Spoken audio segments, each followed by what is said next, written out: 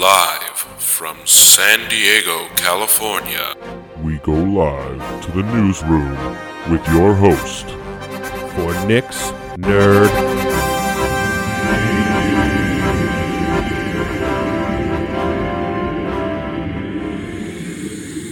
Oh, well, what's up, fam? Welcome back to Nick's Nerd News. We are halfway through February, literally halfway through February. It is February 16th. I'm your host, Nick. This, like I said, is Nick's Nerd News. Welcome to the show. I'm happy you guys could be here. Just a reminder, next week we will have a guest host. I will be out of town, so I'm having someone step in. More than likely, it will be Scott, a friend of the program. Scott is my friend who runs the 101 League, which actually is returning this weekend. On Saturday, we will have our first event in several months. It will be our Coffee and Melee at Panel's Comic Book Coffee Bar. That will take place from 1 p.m. to 4 p.m. Like I said, we'll be playing Super Smash Melee. It's been several whiles. Melee Coffee and Comics is what we're renaming it. I cannot wait to be back on the mic. Make sure you guys watch us on twitch.tv/the101 League. It is going to be epic.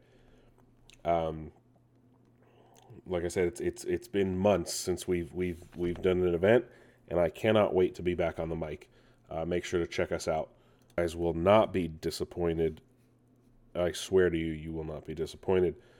Meanwhile, let's get back to our day-to-day. Thank you guys again for listening. Welcome to the show if you're new. Welcome back if you've been a regular fan. Today is episode 197, 297. Where are we at? I don't even remember. I just know we've been going quite a while, folks. And I'm happy you guys have been listening. 197. I don't know why I said 297. We definitely haven't hit 300 episodes. Episode 197. We are just a few episodes away from our 200th episode. That is right. Nick's Nerd News has been coming at you strong for 200, nearly 200 episodes. So remember, guys, always like, share, subscribe, dislike, post, comment, share, thumbs up, thumbs down, 4 stars, 5 stars, 0 stars. I don't care what you do.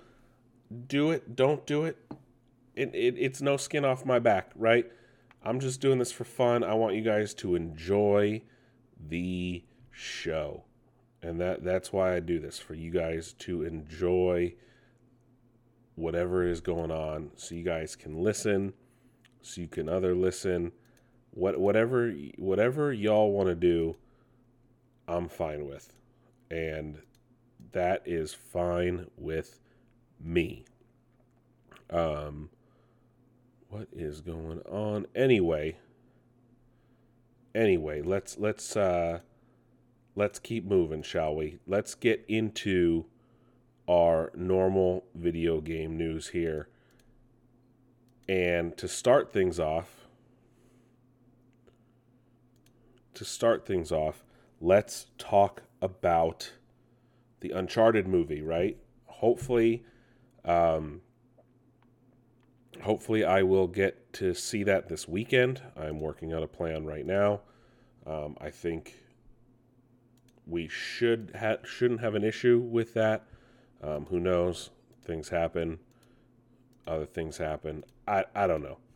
But that should be quite a thing this weekend.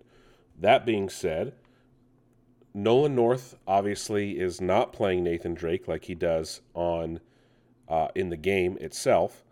He'll be actually narrating the novelization of the film. Yes, Uncharted is getting a novelization, as most movies get novelizations nowadays.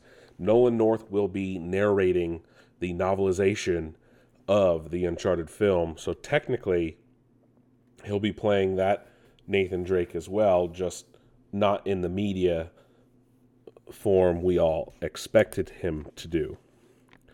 That's wild. I don't even know if I don't pick up novelizations of films. Let's just be honest, right? I don't know how many people read those. I know a lot of times you'll get like deleted scenes that are actually happening in the novelization. It's always a weird thing. It's interesting, that's for sure, though. But yeah, moving forward, let's talk about some news coming out of Microsoft and Activision. Remember, a few weeks back, we announced that Microsoft had announced that they would be acquiring Activision Blizzard King for nearly $70 billion. It always been up in the air about if Call of Duty and certain other Activision or Blizzard titles would stay multi-platform or go exclusive. Well, we have confirmation that Microsoft plans on keeping some games multi-platform, including Call of Duty. And per Brad Smith, a company president with Microsoft and Xbox, he was on CNBC and he said this, quote, "One of the things we're being very clear about as we move forward with the regulatory review of this acquisition is that great titles like Call of Duty from Activision Blizzard today will continue to be available on the Sony PlayStation. We'd like to bring it to Nintendo devices. We'd like to bring the other popular titles that Activision Blizzard has and ensure that they continue to be available on PlayStation and that they become available on Nintendo," unquote. So essentially, they don't want to get slapped with a regulatory issue and they want this deal to go through. They're afraid that it might not, with how certain things are going politically in the United States and when it comes to mergers and acquisitions. And essentially, it's similar to what they did with Mojang and Minecraft several years ago. He went on to say, even again, quote, "What we've done with that acquisition, I think, is a clear indicator of what we hope to do if we acquire Activision Blizzard. Namely, invest even more in innovation, bring it to more people, bring it to more platforms, make it even more useful and hopefully delightful for people who use it," unquote.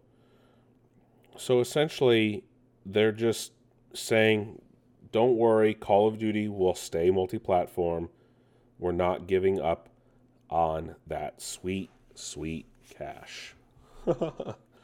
Also coming out of this interview is Microsoft vows to put the right people in charge to essentially improve the culture at Activision Blizzard, right?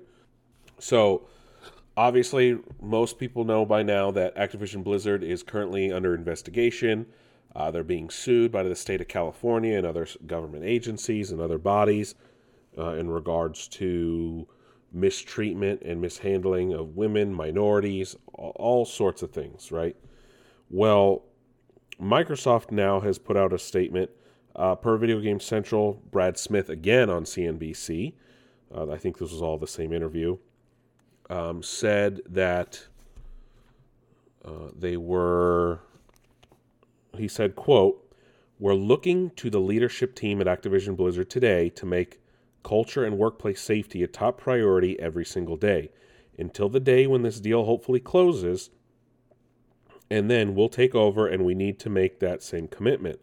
There will be some aspects that will change, but it will all be one new team that will work together.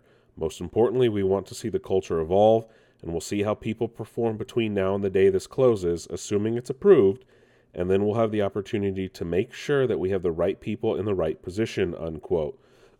i.e. Bobby Kotick's not coming back. This is a blatant statement essentially saying we're going to clean house. We're going to clean fucking house as soon as this deal comes through, and we're getting rid of all the toxic people. We're getting rid of all the shit people. We are getting rid of everyone who is a problem at Activision Blizzard, And I can almost guarantee you Bobby Kotick is going to be one of those fucking assholes that gets shown the door. I can guarantee it. And I think everyone else knows it too. Let's just be fucking frank, right? It's going to happen. They're not going to get it. Yeah. Moving forward, Jeff Ross, who's been speaking openly a lot lately, the former, not Jeff Ross the comedian, no, but Jeff Ross, the former head of Sony Bend Studio, has been talking a lot, and he started talking to Sacred Symbols, the Colin Moriarty podcast. Yeah, that's his name. His podcast, Sacred Symbols, and was talking about projects that he had been wanting to work on or tried working on while at Sony Bend. And a while back, we learned that Sony Bend had been working or trying to work or pitched a Uncharted game. Well, I think we finally know what it is. Jeff Ross was talking to Colin and talked about how he had pitched or tried making or was doing something on an Uncharted prequel. It wasn't a sequel. It was actually a prequel. It was going to be focused on Sully when he was a young man. It would have been set in the 70s. And I don't know if that sounds cool or if that sounds not cool, but it's definitely a game that I think a lot of people would have played or wanted to play, and it probably could have sold well, right? Definitely a game that would have sold well and probably would have had a lot of people playing it. I probably would have bought it, not gonna lie. But now that we know that Naughty Dog wants to keep playing in that world, that's probably why they didn't get it. I don't remember why he doesn't work at Sony Bend anymore, but more than likely Sony wanted to make sure that only Naughty Dog made Uncharted games. Marty O'Donnell, the composer formerly of Bungie, who is most famous, of course, for composing the Halo score, him and his partner, Mike Salvatore, are suing Microsoft over unpaid royalties. Now, if you're unawares, Marty O'Donnell has had some other issues with Bungie in the past, especially around when Destiny came out and they ended up dropping him and things like that. But now they're suing, I should say, Microsoft over their music being used in the upcoming Halo show. Per Eurogamer, both of them signed a contract apparently years ago with Microsoft that gave them 20% of profits for any use of the Halo music outside of the games, such as the Halo TV show, soundtrack sales, everything like that. And while he does get paid quarterly, they think that they're not being paid enough anymore and that they're owed more through the contract. He told Eurogamer, quote, "If this is 20%, then it doesn't seem like Microsoft is really making much money. So we would say, could you guys tell us what the numbers are? And then they just wouldn't.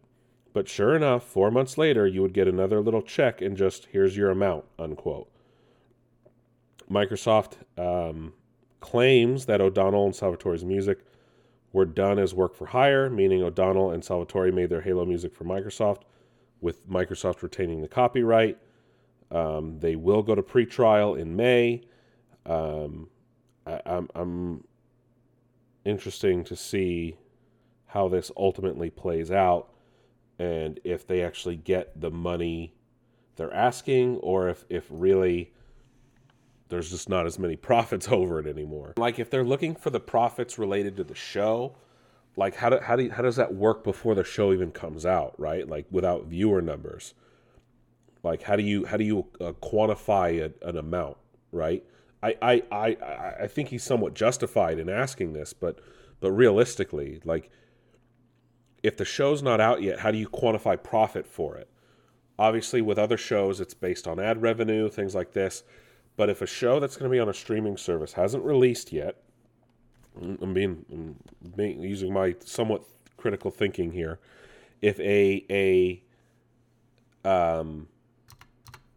if they haven't released the show and they don't have viewership numbers, and realistically we don't know if Paramount Plus is going to gain users when the show drops, how do you quantify a profit? How do you quantify a profit amount for a check?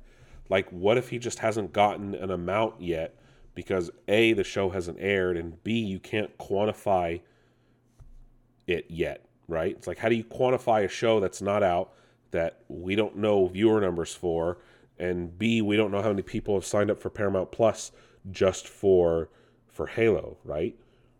It's like, do you count the people that are already on Paramount Plus and assume they're all going to watch, when maybe 90% of those people are just on Paramount Plus for Star Trek? I'm trying to wrap my head around his thinking, so I don't know where the logic is yet, right? It could be there. It's just, to me, it's not there yet, if that makes any sense. I don't know. Who knows? We'll find out in May when they go to pre-trial. Infinity Ward also officially announced a sequel to 2019's Modern Warfare reboot, and it will release this year. And on top of that, they also announced Warzone 2. Whatever Warzone 2 is going to be is beyond my comprehension. And apparently it's going to be a new experience built from the ground up. They're going to a new engine again. That engine's only been out for 3 years. I don't know why they need a new engine. That's interesting. Unless they mean the Warzone engine, which isn't the same as the main game. But in that, Infinity Ward has also admitted that they broke Warzone recently, with some of its newer patches and updates. And co-studio head Pat Kelly of Infinity Ward, per Charlie Intel, said, "We fucked stuff up." Game director Josh Bridge also said that the team is, quote, "not happy," unquote, with the current state.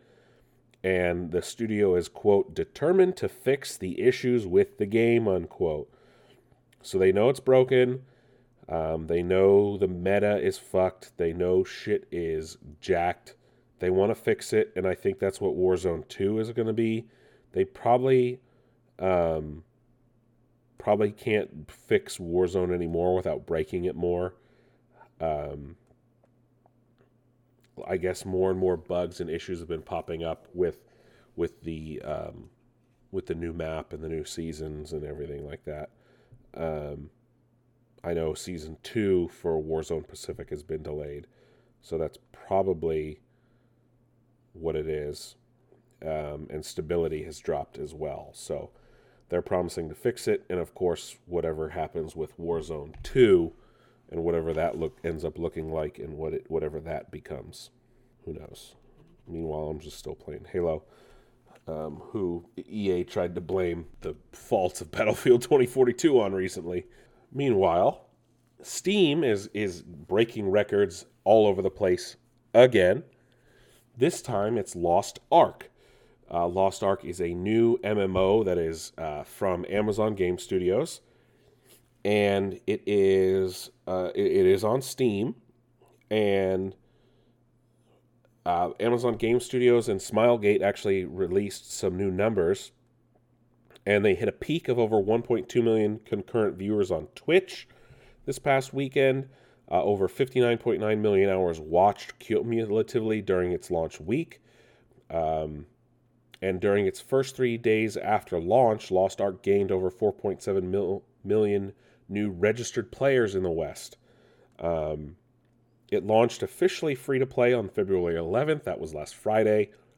And it became Steam's second most played game of all time by concurrent players.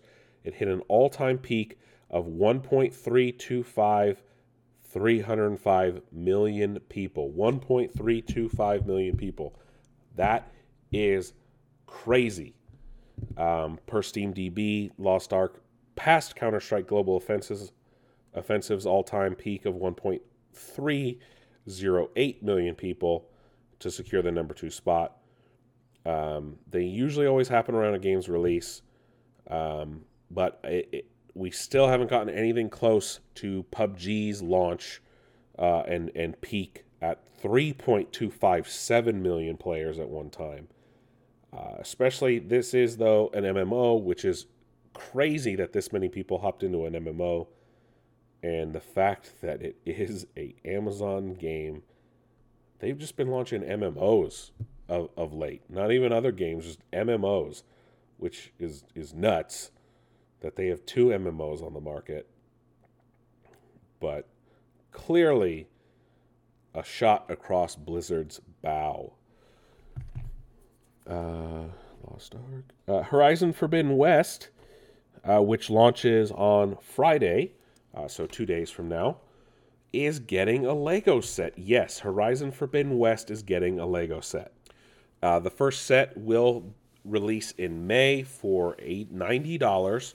It will be of the game's signature machine beast, the Tallneck. Similar in size and scope to like a Brachiosaurus dinosaur. They're the large machines that have look like giant giraffes, but have like a disc-shaped head. They serve as like the game's towers, if you will. Like if you played Ubisoft games or things like that, where if you climb them, it shows off more of the map. It is a 18-plus set. It will retail, like I said, for $90 and will release in May. I'm definitely getting one of those. And then, speaking of Forbidden West, Sony has announced, along with Guerrilla Games, that they will plant a tree for every player who earns a specific trophy in Horizon Forbidden West. The company announced today their Play and Plant program. They will be working with the Arbor Day Foundation, and every player who unlocks the Reached the Daunt trophy in the game will have a tree planted in their honor. It will cover 3 different reforestation projects across the United States, including Douglas County Forest in Wisconsin, oh, don't you know, Sheepfire private lands in California, and Torreya State Park in Florida. In Douglas County, the surrounding communities and habitats are at risk as a result of previous deforestation. They had destabilized the area's watershed protection. Sheepfire private lands was chosen in California. That's where gray wolves have returned to the region after being hunted nearly to extinction. And then the longleaf pine population has been devastated in Torreya State Park in Florida, again due to deforestation and natural disasters. And they don't want to increase fire risk in the area, hence why that is one of the areas they've chosen. This promotion will end on March 25th or until all 3 reforestation projects are completed. It is estimated that they need to plant around 300,000 trees, and this Reached the Daunt trophy is unlocked automatically early on in the game's story. So it's pretty much a gimme. It's a no-brainer. PlayStation is essentially saying, we know we're going to hit this number, so that's why we're doing it, and we're giving back. And this is actually something I'm fully on board with. Like, I almost want to tell people go buy the game and play it for a couple hours just so they can hit their goal and get all these trees planted. Again, this game will launch on February 18th, 2 days from now, on PlayStation 4 and PlayStation 5. Everything I've seen, it looks fucking gorgeous. And there's more and more new beasts or robots or machines, however you want to call them. I cannot fucking wait. It looks gorgeous. The water, the graphics look amazing. Guerrilla Games has knocked it out of the park again, and I cannot wait to play as Aloy. Also, this week, Capcom is expected to make a very large announcement. They posted a countdown of some sort on their website or their Twitter. Some people leaked into it and somehow think that Microsoft is buying Capcom as well. I don't see that happening. But all signs are pointing to Street Fighter 6 being announced. That's what more than likely is going to happen. The announcement is expected either Sunday or Monday, so stay tuned to Capcom's Twitter feed, I guess. I wonder if it will be PlayStation exclusive again. That will be an interesting conversation, though. So Street Fighter 6 is more than likely going to be announced. Possibly even a Resident Evil 4 remake. But all signs, all bets are pointing at Street Fighter 6. Obviously. Cyberpunk 77 is also has finally gotten its next-gen updates over a year later in what is tantamount to a 50 gig or 50-plus gig update. Essentially, a lot of things are finally fixed or were shown off to be fixed. It's update 1.5. It is free trial version, free DLC, huge 50 gig 1.5 patch for all platforms. They did this announced this during a stream yesterday. They were shown a quest alternating between PS5, Series X, Series S footage of the game. The Xbox version will be a patch upgrade. PS5 users will need to download an entirely new version of the game and transfer any existing save data from the PS4 version. It's so fucking complicated to upgrade games from PS4 to PS5. So fucking unnecessary. On PS5 and Series X, you can either get a performance version, which prioritizes 60 FPS, or ray tracing mode, which is 30 FPS, and or Series X. Series S will have 30 FPS 1440 mode, since that one is not as powerful. Other major updates included in this free DLC: you can finally change your character's basic appearance in the mirror of your home apartment. New options for hair and makeup. You can also buy new cosmetic makeovers for the apartment itself, and even 4 brand new properties across Night City. If you have a romantic partner and you go to these other locations, sometimes they'll pop in during the game to stay the night. Other new DLC is new weaponry you can buy from Wilson's Gun Store after you meet Takamura in the main game story. The game devs also have said that there will be some secrets left to find that have been added to the game. There's also a new free trial that will allow you to play the game for 5 hours, but it does expire after 30 days. It's essentially trying to get people who maybe never played it after the not-so-great launch just over a year ago. It looks like it is returning to the PlayStation Store as well after being pulled. There was, CD Projekt Red also had to settle a lawsuit with unhappy investors, and the upgrades were ultimately delayed. Like I said, patch 1.5 will release for all platforms, or it should be out already. It is a 50 gig or more update, so just make sure you have the space on your hard drives. New fixes, new features. Perks have been reset, so if you go back into the game, and your perks will all be reset. Some have been completely erased. Reworked perk trees and in-progress saves will be given all their perk points back, so you can redistribute them with the new features. They've also been tweaked to rebalance the game, changing some of the trees. Stealth has been renamed. Some have been removed, like I said. There's one that prevented detection underwater. That one's gone. Throwing knife combat has been reworked as well. NPC AI has been altered, so more NPCs appear like they originally promised they would. Driving has been fixed.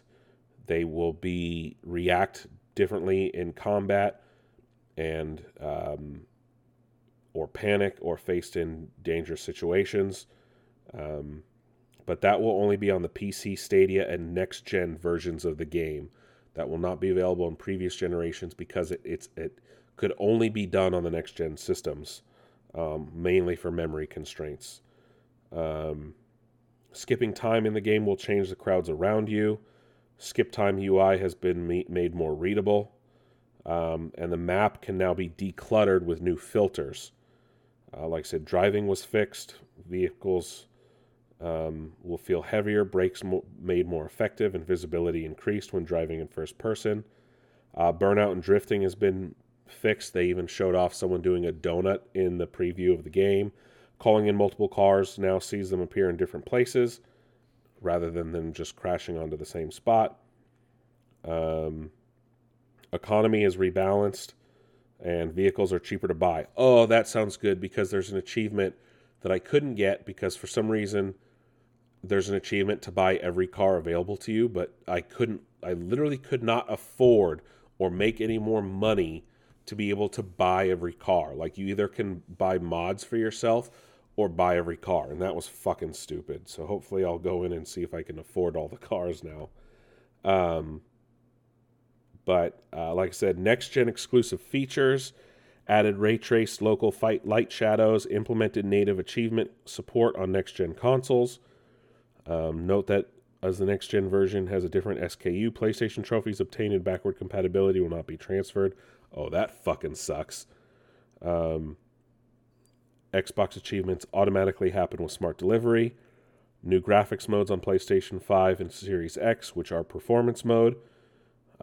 Smooth gameplay at 60 FPS with dynamic 4K scaling. Or ray tracing mode, which is 30 FPS with dynamic 4K scaling. Series S has no graphics mode selection and is by default presented at 30 FPS and 1440. They are researching a possible 60 FPS on Xbox Series S. Added performance improvements. These are all patch notes, essentially. Improvements will significantly decrease the number of FPS drops. Balanced HDR, various visual quality improvements. Added activity cards for PS5. Added Spanish voiceover support in the Americas. Only on next-gen consoles due to technical constraints. Implemented support for spatial audio on PlayStation 5.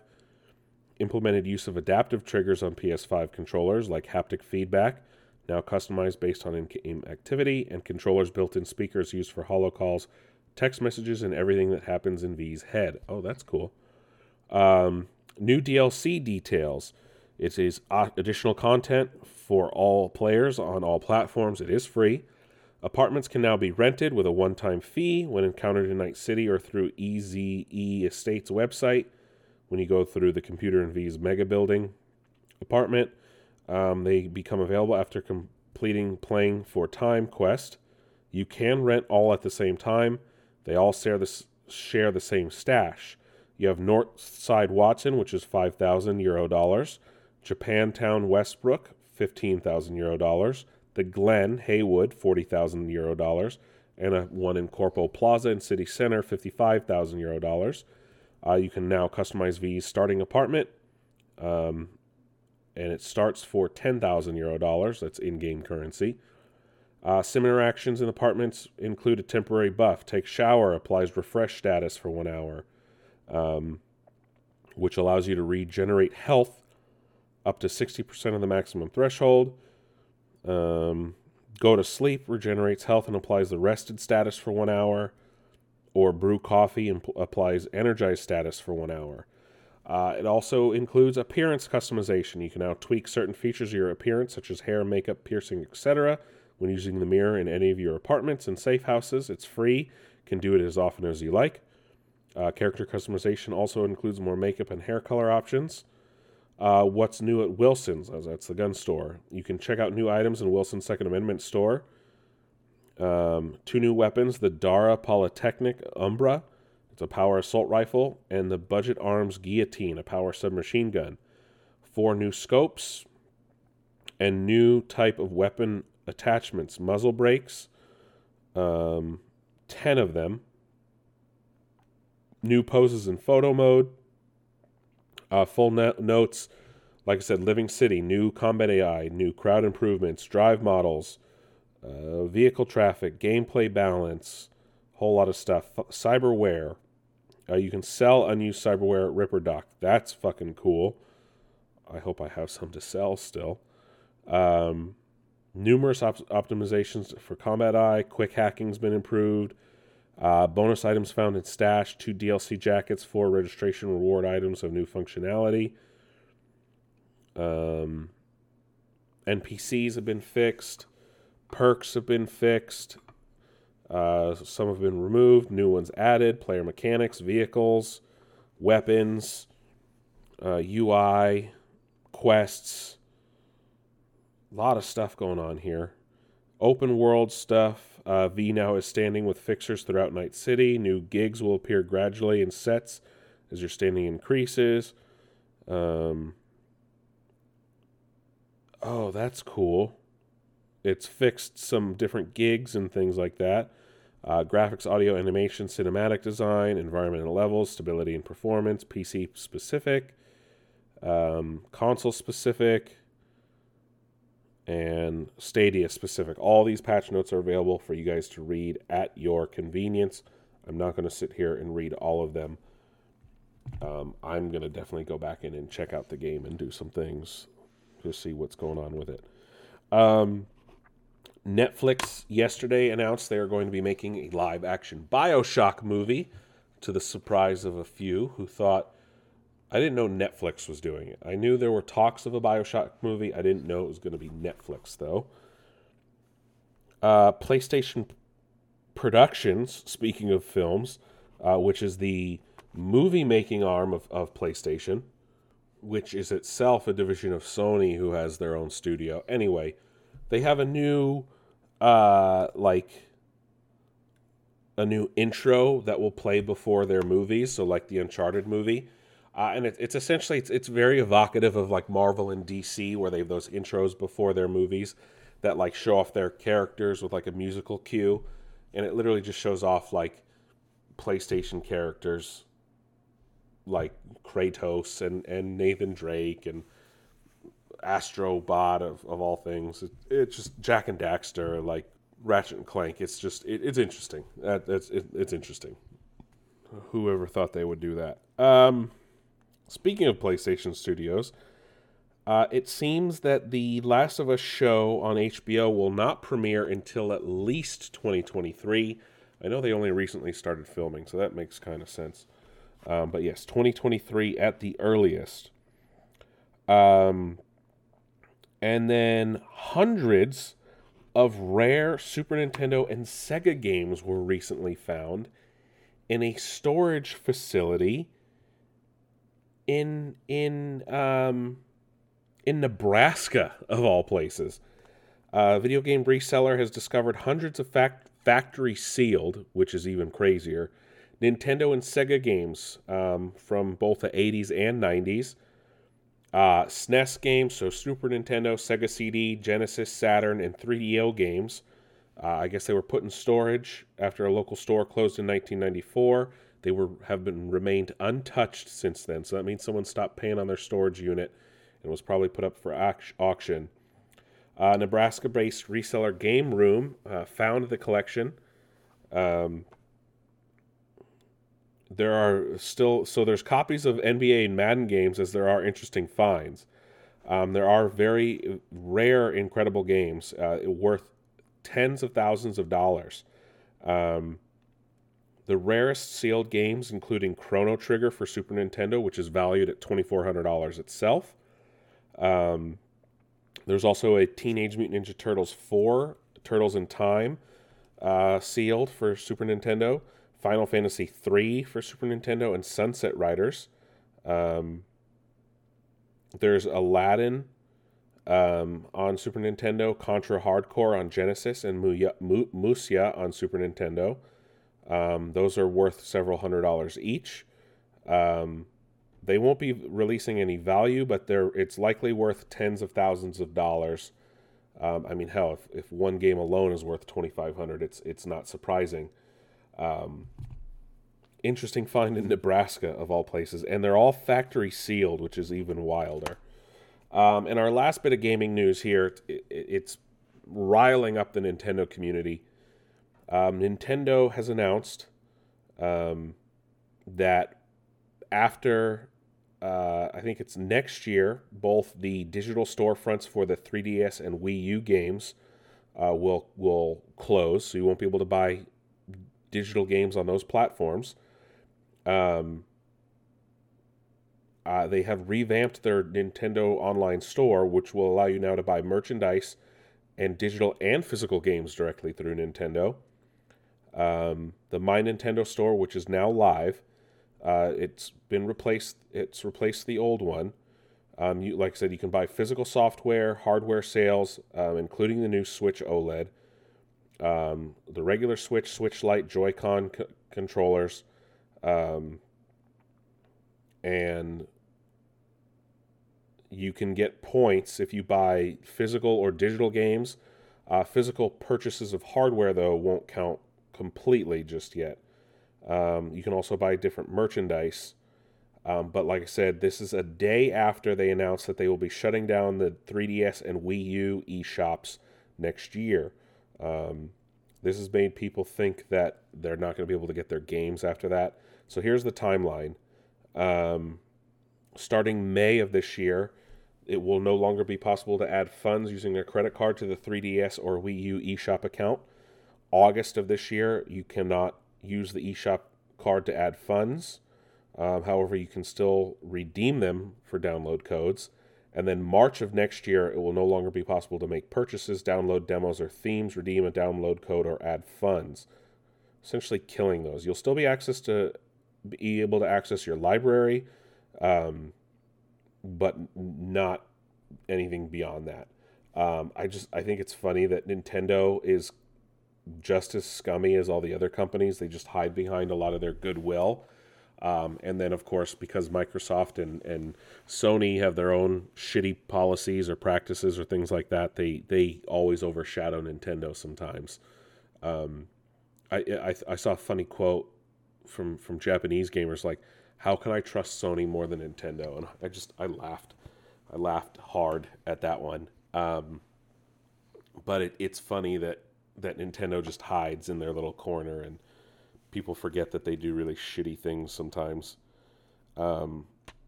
That's it for gaming news. I do want to talk about some other things going on. A lot of other stuff. The Super Bowl was this past weekend, so we got a lot of trailers for things, including our first trailer for the Rings of Power, the Lord of the Rings show on Amazon. It looks stunningly beautiful. It feels very familiar, but very different. The tone seems to follow in the footsteps of the Peter Jackson films, because tonally and tangentially they're somewhat connected from my understanding, but not completely. But the show looks beautiful. I'll give it that. I can't wait for September now. It's obvious they're spending $1 billion on it.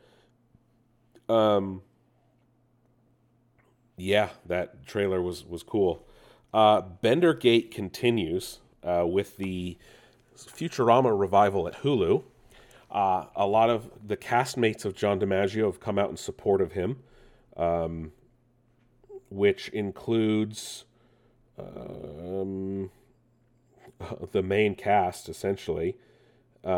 He's put out a statement. I'll get to his in a second. It's a little ridiculous that they're trying to replace him. That even animation director Kelly Turnbull called Futurama said this, quote, "I feel like the idea of John as a replaceable element of Futurama is part of a wider issue of an industry that doesn't respect voice actors on the same level as live action actors. You'll see voice actors who made a character treated like no live action actor would be," unquote, which is true. It's like you wouldn't replace certain people on shows with a different actor. Like you wouldn't recast them, but for some reason, like voice actors do all the time. Billy West, who plays Fry, said, quote, "I think he's looking for the right pen," unquote. He said, DiMaggio originally said, quote, "Thanks for the concern and the props, everyone. I really appreciate it. Don't worry, I'll keep you posted. But until then, cheese it." Other people have come out in support of him, and it's just interesting that they would do that. And like other people are like, if you even think about going to take his spot, it's like that's kind of greasy. Like don't. Especially if like I love John DiMaggio, like I would never go and try to replace that man.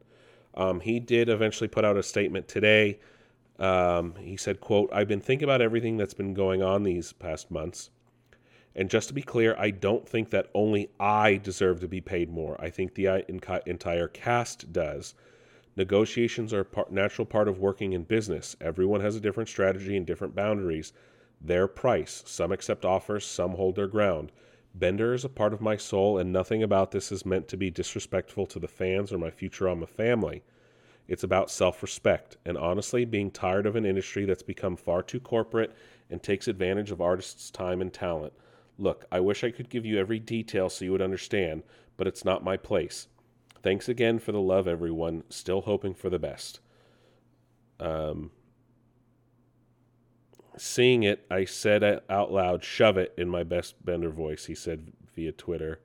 Oh, sorry, someone else said that. James Adamain said that. But it's interesting that some cast members have signed and some haven't, and I think John is speaking the truth here, where these characters deserve more, especially for a show that's been revived now for like the 4th or 5th time. And I hope they can work it out, because honestly, Futurama without Bender is not Futurama, and Bender without John DiMaggio's voice is not Bender. If he doesn't sign on, I'm not watching it, and I'm sure there's plenty of people that are just like me. Disney has announced that via Josh Gad and what's his name?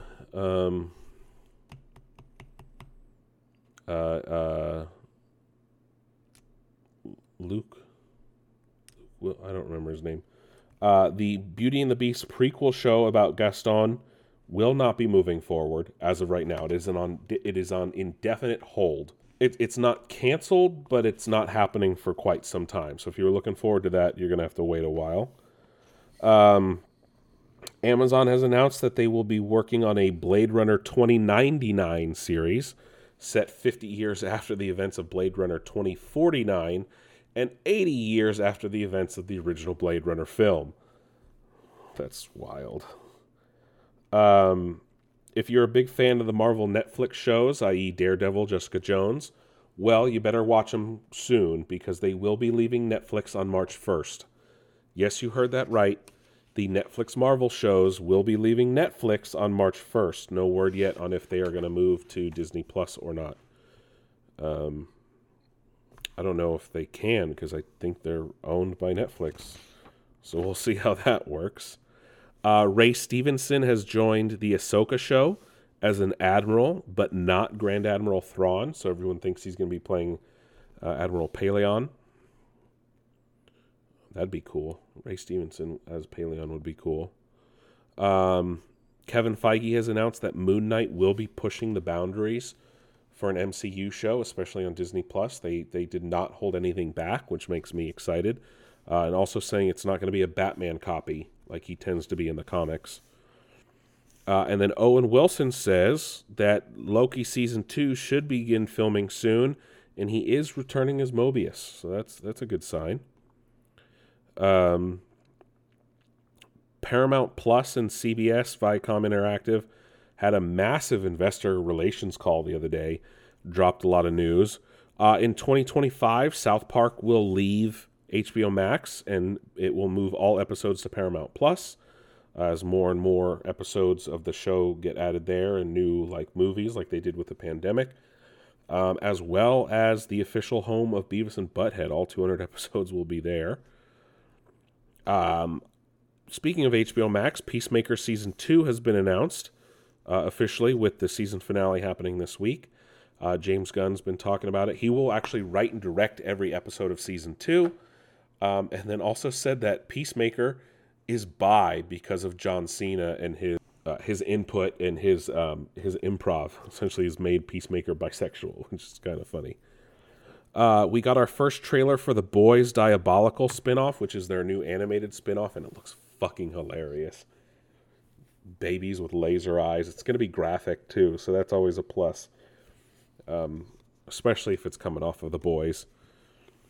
David Chase has announced he has no intention of returning to The Sopranos, so that rumored Sopranos prequel is probably not in the cards, which is more than likely a good thing. And before we move on, I want to talk about the season finale of the Book of Boba Fett, which is honestly one of the best pieces of Star Wars media I have witnessed in quite a while. Better than The Mandalorian, better than the final seasons of Clone Wars, better than The Bad Batch, better than The Rise of Skywalker. Like, this is on par with The Last Jedi for me and Rogue One. Like, this is literally one of the best pieces of Star Wars media I've seen in a long time. Boba rides a fucking Rancor through Mos Espa, which is one of the coolest fucking things I've ever seen. Just seeing a Rancor do stuff in live action like that is always a plus. Like, it's something a lot of Star Wars fans have always dreamed of, and we finally got to see it. There's a new droid they introduced that's like the future version of a droideka. It's a shielded droid just shooting at stuff. Black Chrysanthemum goes ham on Trandoshans and Pikes. And then we get the fucking face-off of the century with Cad Bane versus Boba. And while Cad does die, which, again, he's an old fucking man, like, he couldn't live beyond that. Just seeing them fight in their little face-off duel at high noon, so fucking cool. Cad Bane's like, I've known you a long time, Boba. And Boba's like, you're still an old man. And he's like, I'm faster than you. And they go, oh, it's so fucking cool. I love Cad Bane. It sucks that he's dead, but as a lot of people point out on the internet, just because he's dead 5 years after Return of the Jedi doesn't mean he can't return in other media. Like, he can still show up in Bad Batch Season 2. He could still show up in Kenobi. There's plenty of places, right? It doesn't mean he's gone forever. Just because he's gone at that point in the timeline doesn't mean he can't show up before that in the timeline, right? Like, there's no rules for before, essentially. So that's fucking cool. Like, Darth Vader died in Return of the Jedi. That hasn't stopped him from showing up in a whole lot of things since then. So that's what's happening. But yeah, honestly, Book of Boba Fett season finale, one of the best pieces of Star Wars media I have seen in what's going on 6 years. Because, hold on, Force Awakens was 2015, Rogue One was 16, 5 years, because Last Jedi was 17, so yeah, 5 years. Best piece of Star Wars media in 5 years, in my personal opinion, and that's saying a lot. I do want to talk about some movie stuff here, though. There's a lot going on in Hollywood. Will Smith was being interviewed by Variety, or Deadline, and says that he wants to see the Ayer cut, and that there was a lot of stuff left on the cutting room floor, and he loves that world and loves that whole setting. Then come back, Will.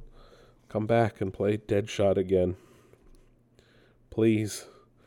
George Miller was being interviewed and said that, yes, it's true that Rihanna had tried out for Furiosa, but he actually originally wanted Eminem to play Max in Mad Max Fury Road. Of all people, Eminem ultimately went to Tom Hardy.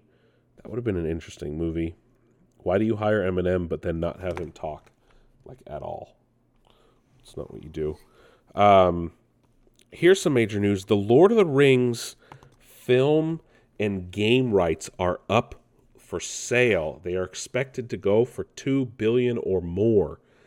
The movie and video game rights to The Lord of the Rings and The Hobbit. Amazon is, of course, at the top of the list of those expected to purchase it, as they already have the TV rights. The Saul Zaentz Company, which owns an array of movie, gaming, merchandising, live event, and theme park rights to various J.R.R. Tolkien properties, is selling them at auction later this week. This is per Variety. Amazon, like I said, is at the top of the list. Some other people are as well. It is a $2 billion purchase, though. This sale will include the rights, matching rights if the Tolkien estate and legal body that manages Tolkien's work makes movies or other content based on work published after the author's death. Warner Brothers maintains some movie rights to The Lord of the Rings through its ownership of New Line Cinema, which produced the live-action trilogy, of course, with Peter Jackson. But the Saul Zaentz company believes the rights returned to them in 2021, as Warner Brothers was not actively developing new content. This has also been part of extensive legal action for years and years, though. The Saul Zaentz company believes it owns those rights, which they haven't gone up for sale yet. So this is very interesting if they think they own the rights, but maybe they don't. Which doesn't make sense because the War of the Rohirrim movie that Warner Brothers is making, the anime film, which technically is a prequel to the Jackson films, is set for April 12th, 2024. How the rights work out. And I could have sworn that the rights were still owned by the Tolkien estate. So I'm very confused by this situation. I guess that's why some games look like the Jackson films and some games don't look like the Jackson films. That would make a lot more sense. I don't know. It's confusing. I'll let you guys know, though, as soon as they sell and who buys them. Obviously, Warner Brothers is up for those rights as well.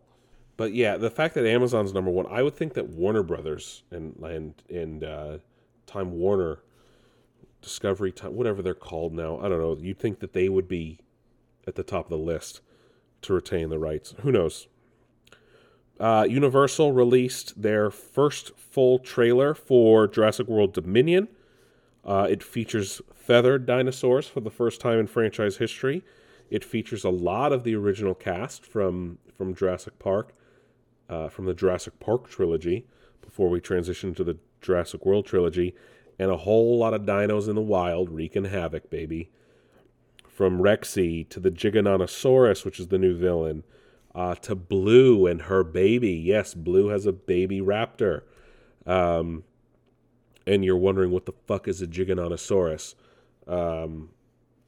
Some people call it a Giganotosaurus or a Gigantosaurus, or it's a Giganotosaurus, okay? That's what it's called. It doesn't look like what it did in Jurassic World Evolution 1, if you ever played that game. I don't think it's in Jurassic World Evolution 2. I haven't looked. I haven't played. I need to go back and play the game. I'm sure if it is in the game, it's going to be changed to look like the one in the movie. But that comes out in June, and I can't fucking wait, baby. Dinosaurs in the wild. Oh, and it also features a Quetzalcoatl, which is like the largest pterosaur, attacking a plane, and that was a fucking cool scene. Movie Pass is coming back again. This time it will be a little bit different. It's not unlimited movies like it was for a little bit, which killed the company. But yes, Movie Pass is back. Per Variety, you will earn credits now, and they can roll over, and you can use them for different movies or games. You can share them with other users. Stacy Spikes, who founded the original Movie Pass, is back. He was able to buy the company back from the people that kicked him out after they bought it from him. You can watch ads to earn credits. No pricing has been released yet, but it is expected to launch later this year. But it'll be interesting to see how well it goes over, as a lot of companies have introduced their own things similar to Movie Pass, or other things that people are on board with. So we'll see if Movie Pass is able to survive again. DC released a sizzle reel called "The World Needs Heroes." It gave us our best looks yet at the Flash movie, as well as the Black Adam film. We also got teases for the Batman and Aquaman 2. It starts with a voiceover of Michael Keaton's Batman talking to the Flash. We get to see his new outfit and things like that. That looks really cool. We get to see scenes from the Black Adam movie, including The Rock in costume, Dr. Fate, Hawkman, who looks fucking epic, and even Atom Smasher. That movie is looking good just from the small things I've seen. So I'm excited for that. The hype is real, folks. The hype is real. Big shout out to Ivan Reitman, director of Stripes and, of course, Ghostbusters. Sadly passed away in his sleep over the weekend. The man directed some of the best comedy films of the 80s. The Oscars this year is changing things up. Of course, it hasn't happened, or it happened soon. It is going to be delayed, I think. The 94th Academy Awards is letting Twitter users vote for their favorite movie of 2021, per The Hollywood Reporter. It doesn't even have to be any of the films nominated, but the winning film will be recognized in some capacity at the awards ceremony. So like they're doing their like popular movie award again, like they tried last year. Starting Monday next week, you can start voting for their favorite film using the hashtag OscarFanFavorite. The film that receives the most votes by March 3rd will be recognized during the broadcast on March 27th. Oh, God.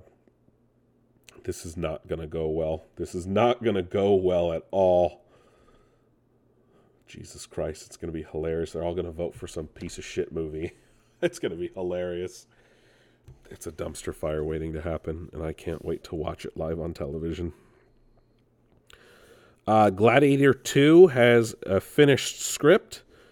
I don't know why this movie is being made. Of all movies that do not need to be made, it's Gladiator 2. Spider-Man No Way Home has officially passed Avatar to be the third highest grossing film in U.S. history. It has made $760.988 million at the domestic box office, inching very closely to number 2 and 1. We'll see if it won't surpass it, unfortunately, unless it stays in theaters for another few months, which sometimes movies that make that kind of money do. They don't usually pull them that soon. DC and Warner Brothers have announced a live-action Wonder Twins movie coming to HBO Max. They're spreading themselves a little too thin, if you ask me. And then we got a Doctor Strange in the Multiverse of Madness trailer during the Super Bowl. And folks, this is a true multiverse movie if I ever saw one. Got Marvel fucking zombies, baby. Ultron returns in some capacity. And Patrick motherfucking Stewart. Yeah, mic drop, people.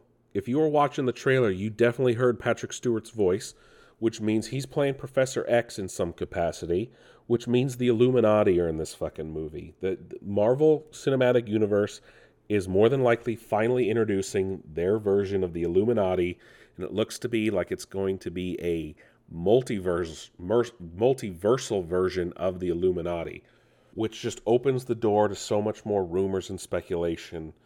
And it makes me think that the rumor about a Tony Stark variant played by Tom Cruise is more possible than ever, to be honest.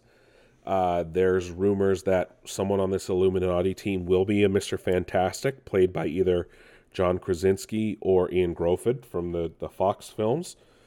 There's definitely a chance for a version of Kang to show up. This movie is wild. There's multiple versions of Doctor Strange. Wanda is clearly going nuts. But again, Marvel zombies. Someone thinks they see Deadpool on the poster. Like, this is going to be a wild fucking movie, folks.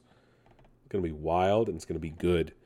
And possibly even some version of Captain Marvel from what it looks like in the trailers. And speaking of trailers, we finally got our trailer for the Chip and Dale movie, live action Rescued Rangers movie, starring John Mulaney and Andy Samberg. and it's not what anyone expected. It's so meta. It literally like takes place in the real world and is like a true Hollywood story movie type deal where they were in the show. The show was a thing. It's almost like you could almost quantify this as a sequel to Who Framed Roger Rabbit, right? Because they exist in a world where cartoons and people live together. Chip is no longer or Dale, I don't remember. One of them is an insurance salesman now after retiring from showbiz. And one of them got CGI surgery to get turned into CGI from cartoon. It's just very jarring to hear John Mulaney and Andy Samberg's voice. And I was talking with some friends. It's like, this is a movie that either you could be, because they're forcing nostalgia on us too, right? Because literally Roger Rabbit's in the film. Other Disney characters, other Disney things are featured in the film. There's literally a scene in the trailer that's a callback to Jurassic Park of all things. I think I saw My Little Pony. So you got to be careful because either you can end up in crap territory like Space Jam and A New Legacy, or you can do it right and not be overbearing or forced like Ready Player One. So you gotta find yourself in the right place. And so far, the trailer makes it looks like it's closer to the Ready Player One territory. I could be wrong, but it premieres in May on Disney Plus, and the trailer is there to watch, available now to watch. Denis Villeneuve has stated that they expect to start filming Dune Part 2 later this summer. So that means hopefully the film will be either out next fall or early 2024. Hopefully we don't have to wait long for that. And then, like I said, Paramount, Viacom, CBS had a big investor day announcing a slew of new things. A Quiet Place 3 is happening, as well as a spin-off film. We're getting a Blue's Clues movie that's like the Spider-Man No Way Home version of Blue's Clues movie. It will have all three hosts, including Steve, back, of all people. 3 SpongeBob movies have been announced for Paramount Plus, as well as a 4th theatrical film. Yeah, there's been 3 SpongeBob movies already, if you didn't already know that.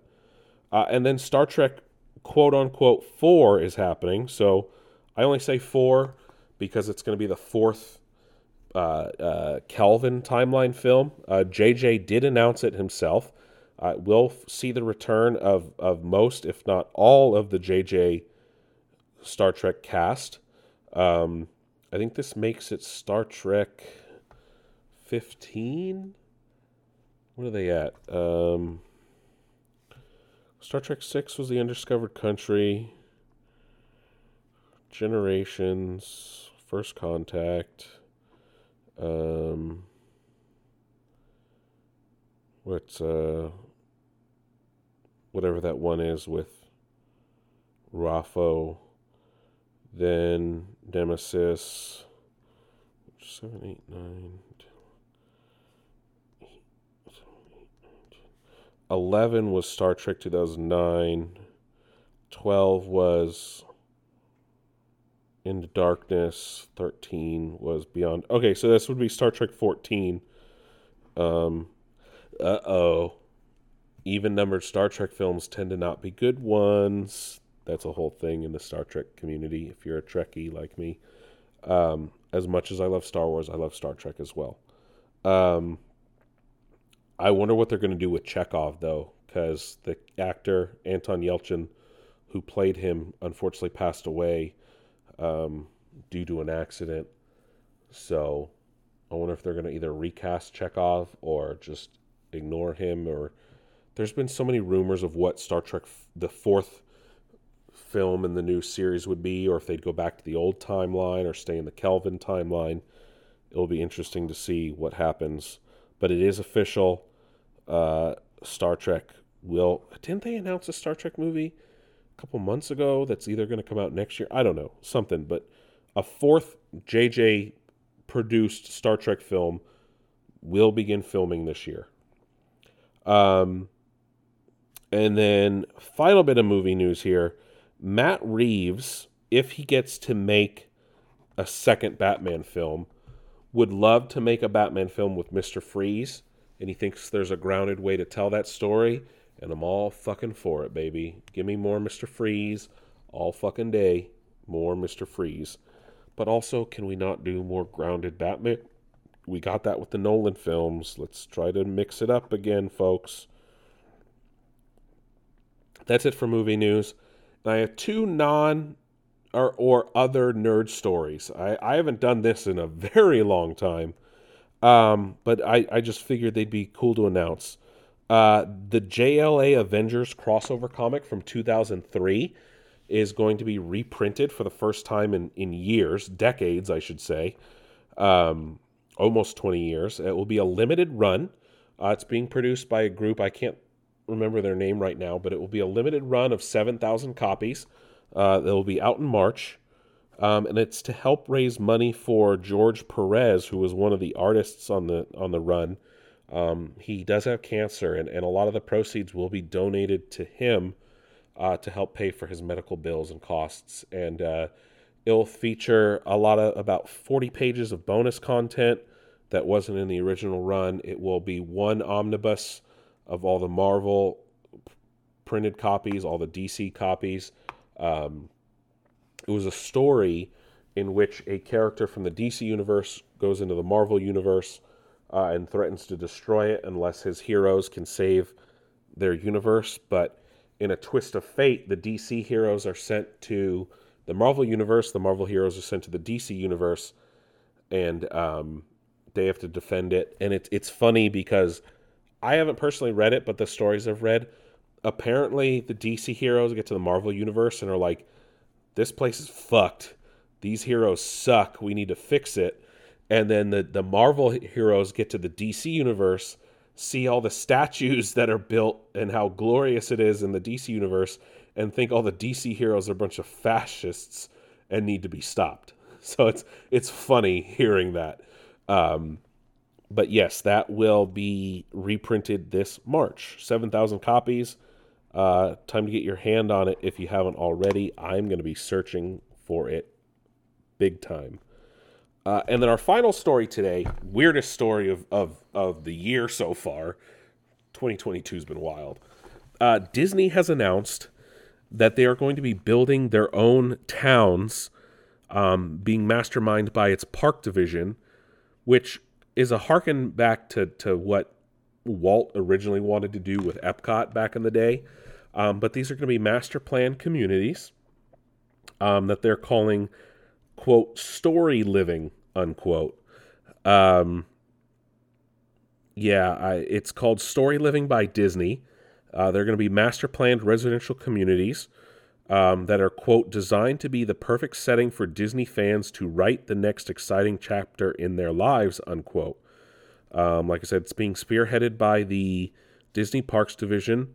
You're going to live and breathe Disney, apparently. There's people that are going to do this. It says, quote, combine the warmth and charm of a small town with the beauty of a resort, unquote. The first three towns, the first of these towns will be called Cotino. It's going to be built in Rancho Mirage, California. So that's about 2 hours north of where I am in the Palm Springs area, the Coachella Valley, if you will, if you've heard of the Coachella Music Festival.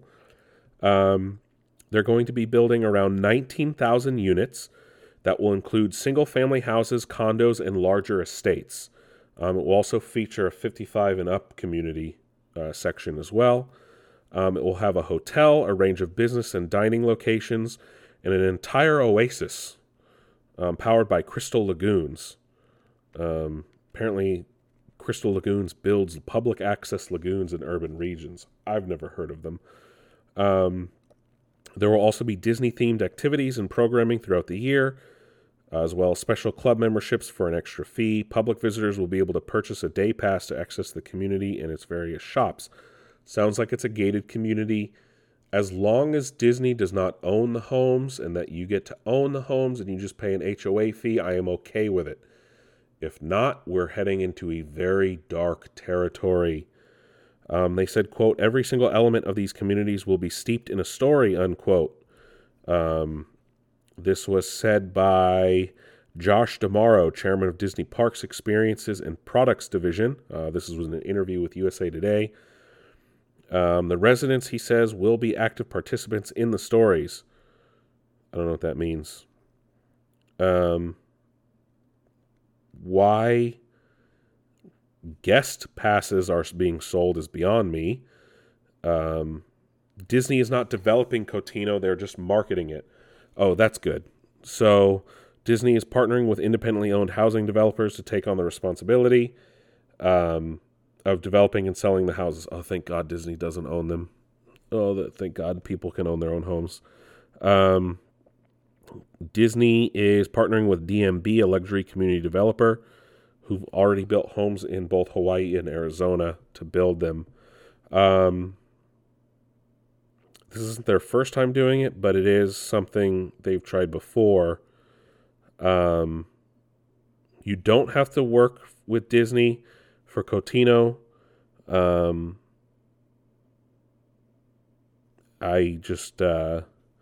going to do other planned communities. I'm sure they're going to announce one for Florida very soon. Cotino and their other communities will be served by Disney cast members, but it remains to be seen if they'll be members of the community itself or a commuter class. Very evocative of what people have called company towns. Not a really big thing in the U.S., but it's more of a thing in Europe, where a company literally owns everything and its employees just live there. It'd be really weird for Disney employees to live in Palm Springs and have to drive like an hour and a half to Anaheim. But I'm just happy that it's not everything's owned by Disney. But the fact that you can buy a day pass is very strange. But that tells me that it's going to be a gated community, if anything. That's it for Nick's Nerd News this week.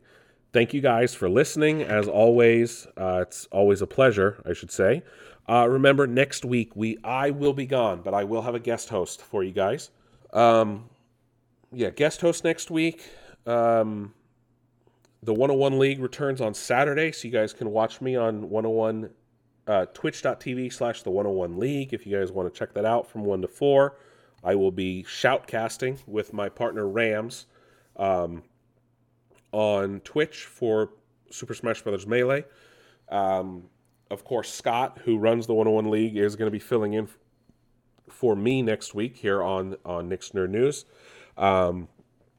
And as always, check out nicksnerdnews.com where you guys can listen to the show in your browser. Or if you prefer, you can listen to us on the go. You can find links to our Spotify, Google Podcast, Apple Podcast, Amazon Music pages. You can also find us on iHeartRadio. We don't have a link on the website just yet, but just search Nick's Nerd News on iHeartRadio. Also, while you're there, check out our social media tab where you can find our feeds for Facebook, Twitter, Instagram. We're always posting fun memes. If not, just search Nick's Nerd News on your preferred social media platform of choice. And with that, I will catch you guys on the flip side.